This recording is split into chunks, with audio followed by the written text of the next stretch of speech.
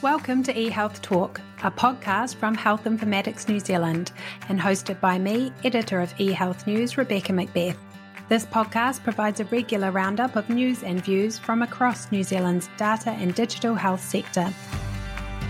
Please be sure to like and subscribe wherever you get your podcasts. Kia ora and welcome to eHealth Talk NZ.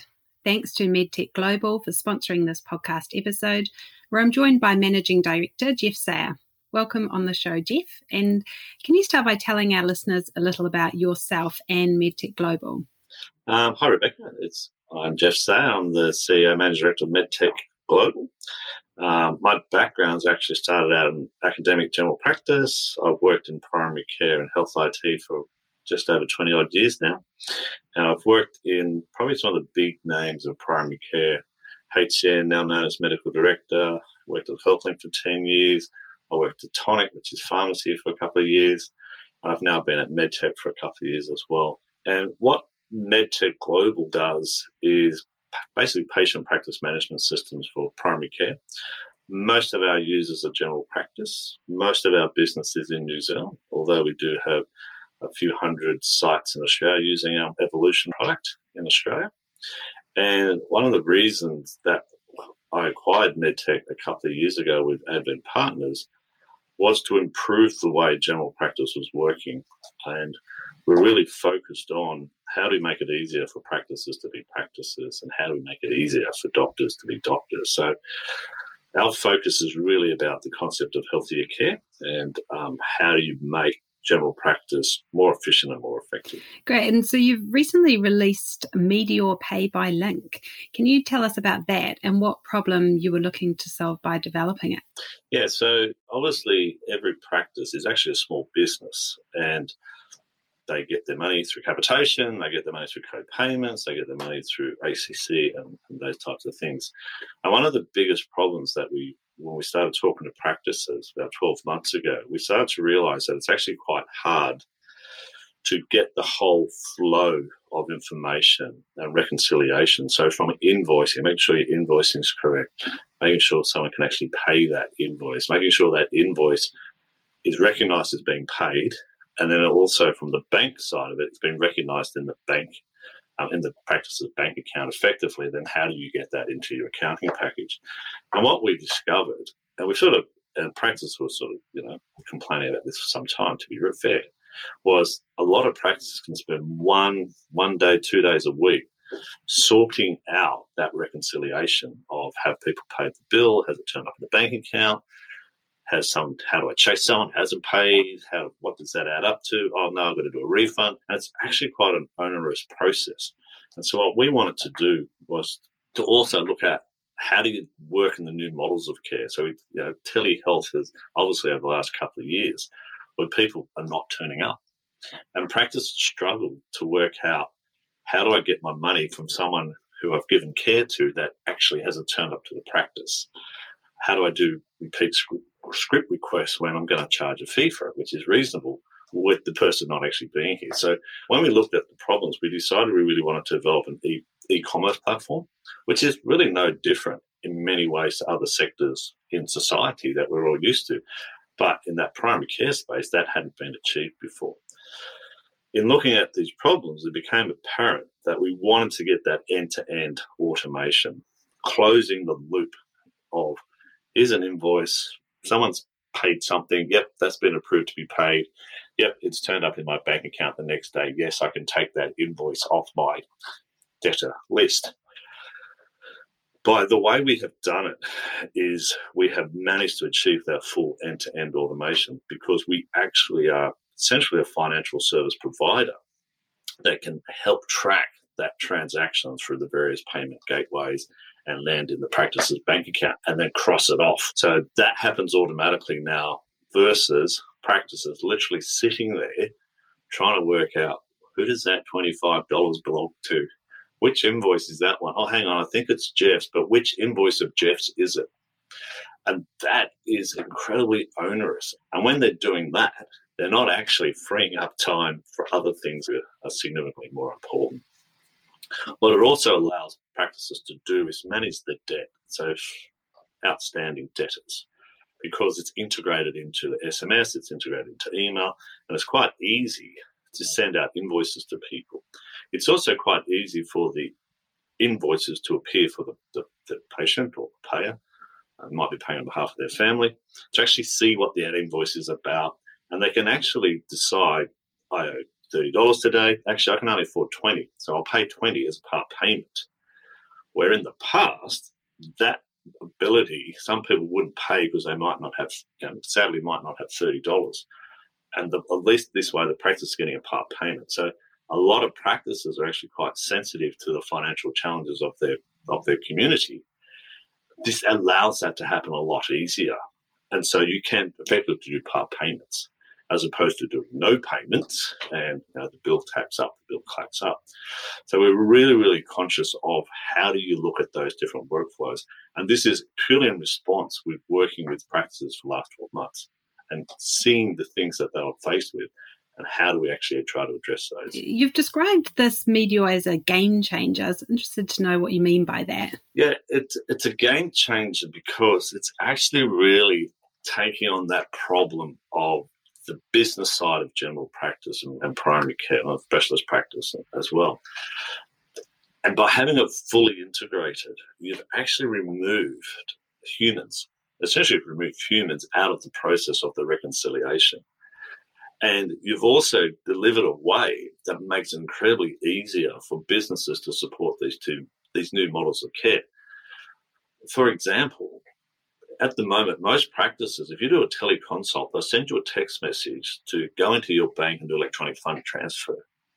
Now, I'll give you the tip. Most people don't like doing that because it's quite annoying to create a bill code and all that sort of stuff. Then to get that recognised back in the system, it rarely does it work so smoothly. So by having a fully integrated, no PMS system in this part of the world is doing it this way because, yes, they have integration of POS systems. Yes, they can do some online payments, but that automatic reconciliation is just not there. So that eliminates a hell of a lot of painful experiences for the practices and the staff who have to do that. It also allows new models of care. So at the moment, when I do a script request, practices say, look, happy to do that, but you need to pay first. It's fair enough. You need to pay $15. So then can you send me a copy of the electronic fund transfer that shows me that that has actually happened, and then I will might be able to then issue you a script, right? It's very, very different. I can send a link as a practice. Patient pays. It automatically recognises Geoff's paid. Beautiful. We can issue that script now. So that happens in minutes as opposed to essentially what used to happen over days. So that is the real notion around it. You talk about teleconsults where people want you to prepay for a teleconsult. Again, reasonable idea. But if you've got to wait 3 days to confirm that it's been paid as opposed to real time, I've paid it, you're going to get a lot more efficiencies and you're going to get a lot less stuff falling between the cracks. So it is a game changer because it's so integrated that you have eliminated manual processing. Yeah, I was interested to get a bit more detail about exactly how it does work in terms of in the practice side, and what are the benefits for practices over using another payment system? As you've mentioned, there are other online payment systems. So essentially, from the time you create the invoice, that transaction, and then it's pushed into the pay by link world. So you might send an SMS or you might send it by email. That transaction now is recognized as linking to that invoice, okay? So unique, essentially a unique, meaningless ID for that invoice, okay? Because we are part of the PayFac system now, or Medtech is part of the PayFac system, we can track what happens with that payment. So that invoice will go to the consumer. Consumer fires up the link. They go into a branded practice. This is Dr. Smith and Co. And so they can see what's happening. They can see what the invoice is for. They can see other invoices that they may have racked up as well. They can then choose which invoices they want to pay. When they choose the invoices they want to pay, those are linked back to the invoices so that when the payment is made, it tracks back through our system, ends up confirming, yep, person has paid that invoice. So that's ticked off in the PMS immediately. right? If someone has a legitimate credit card, for argument's sake, that gets legitimately ticked off, the following day, the money actually turns up into the practice's bank account, like normal banking transactions sort of work. Then they can reconcile, okay, that is now not just temporarily paid, it's been fully paid. And here's the outstanding balances for that patient. Okay, so at the end of the month or on a daily basis, you can see these 25 different people paid. This is the money I actually got in my bank account. This is the invoices now ticked off, and I've done nothing. I've just sitting there enjoying the ride. Now, if you do a manual payment over the counter, which obviously still happens, none of that happens. You get an invoice, yeah, okay, Geoff, your credit card seemed to work. We're going to have to work out where Geoff's money was tomorrow. Hopefully it makes sense and I can match it up and da. That's all humans. So that is why it's incredibly different, because by triggering that link and triggering that connection and the identity of a payment to a particular invoice automates it. Patient gets a nice receipt of everything they've paid for, gets an outstanding balance, it's all branded. They can put other messages in that. You might say, hey, listen, it's flu season, come get a flu shot. So you can actually use it as that sort of e-commerce platform as well. As we see new models of care, requesting scripts without turning up, triaging people before they turn up. Some of those things will have a payment element to it. This allows that to happen. Yeah, interesting. You were talking there about the patient side. I'd like to hear a bit more about the benefits to patients of using the service. I know I was just thinking there about previously when I've wanted to make a claim on my insurance and I've had to take a picture of a paper receipt and then sort of email it to myself and then email it off somewhere else. And I was thinking that might make my life a bit easier from that end, yeah. Essentially what Medeor does differently is you will get a statement. You're getting a statement of what you owe.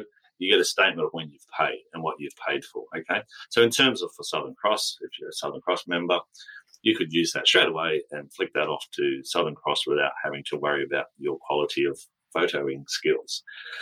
The benefit from a patient is that immediacy from a service, for example. I've spoken about that script sort of example, that for me to get a service, sometimes I've got to pay in advance. If I'm doing quite a procedure or something, I've got to pay somebody up front. So you get that immediacy effect. You also get the ability to manage debt. And a lot of practices, which is really, really amazing, that some practices clearly are helping struggling patients with debt. And in this way, they can help construct that part payment system without requiring the person to go for a buy now, pay later type model or literally go borrow money or whatever, right? So there are a number of practices around this country, which is amazing, that help those who are financially struggling. But in doing that, we want to make it easy for that as well, so that we're not, breaking the practice bank, so to speak. So for us, it allows that flexibility of how practices want to deal with patients. And we know practices make decisions based on affordability, personal circumstances, all sorts of things. So from a patient's perspective, the ability to do a part payment is a lot more palatable, as opposed to, oh my God, I got this big bill. I can't pay that big bill. And there's no way for me to part pay it. I want to pay something. I want to do the right thing, but I don't have enough money to do that. So this allows that to happen. And this was driven by what the practices were telling us. How do we support patients who may need that type of functionality? And so in that type of world, we would argue that it allows those relationships. It's, paying for health is not always easy for some people.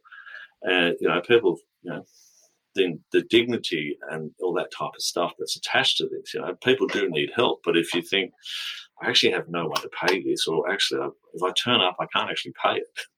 So this was a direct response from what practices were telling us. Can you build it in a way that allows to support those circumstances without having someone to either not turn up or get themselves into worse debt through other mechanisms? Mm. Yeah, that's interesting, because obviously we've got COVID and other global factors have led to a steep rise in the cost of living. And I imagine healthcare does get pushed to the bottom of the list sometimes when people have got food and heating and rent and everything to pay for. So you've sort of articulated there, but do you think there's going to be a growing demand, I guess, from practices to balance the management of debt whilst giving families access to healthcare as we, work through the current global situation. Yeah, I think so. I mean, we've spoken about how the debt management sort of concept can work for a practice, but I think also what this supports is different models of care. Okay, for some people, taking time off to go visit a general practice is actually costing them money. I forget what they have to pay the practice yet, right? It's actually costing them money, right? They may not be able to work that morning.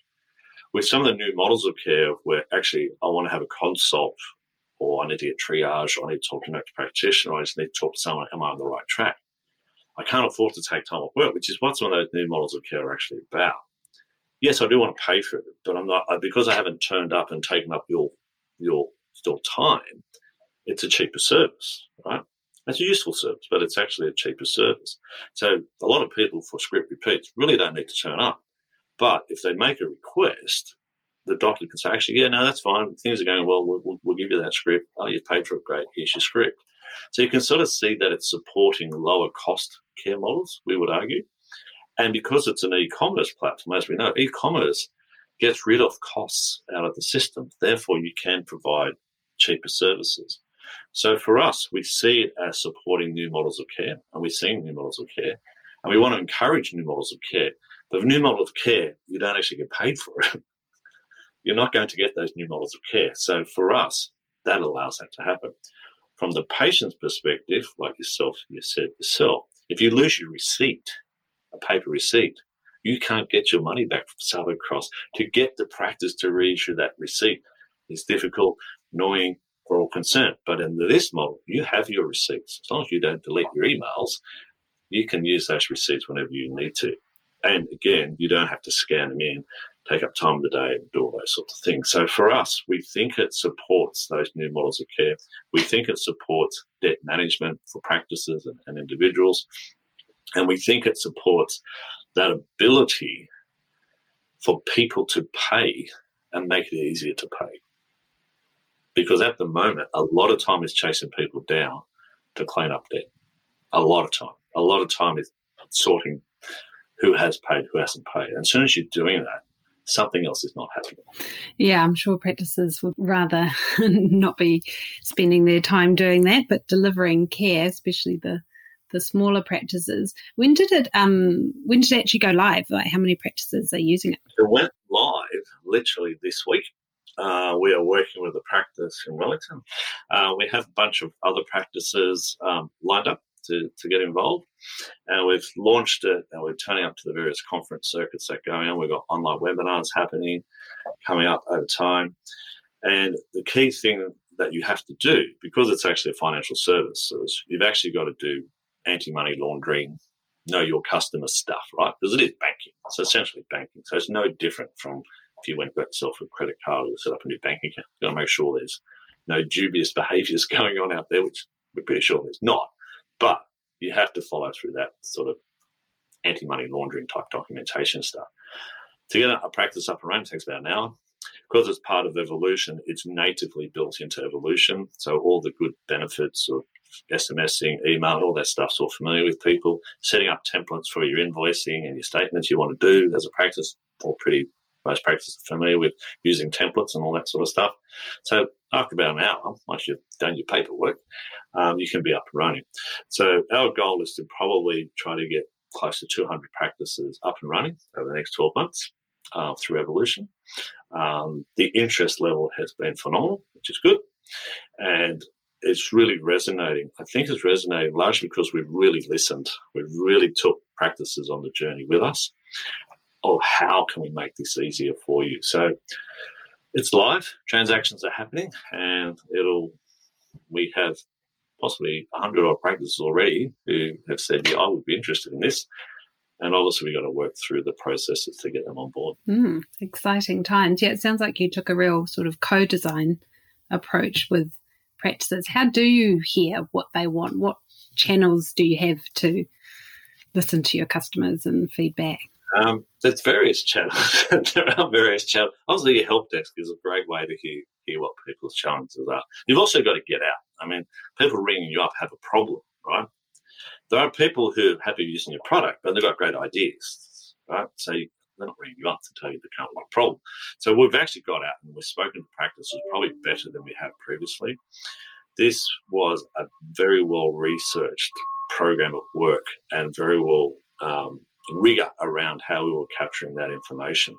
And we've taken practice on the journey with, hey, here's how it's going to work. Have we listened to what you're saying? We've done that type of stuff. And we've spoken to different sorts of practices, from small practices, medium practices, practices part of corporate groups. And it's always been about is, where's the pain? What are you doing? How do you do this? And practices are different. We know that. Very practices are different. But all of them are a small business. And all of them have to make the money add up. And all of them's got to get the money into their bank account. Otherwise, they can't keep being a practice. So we did a lot of work.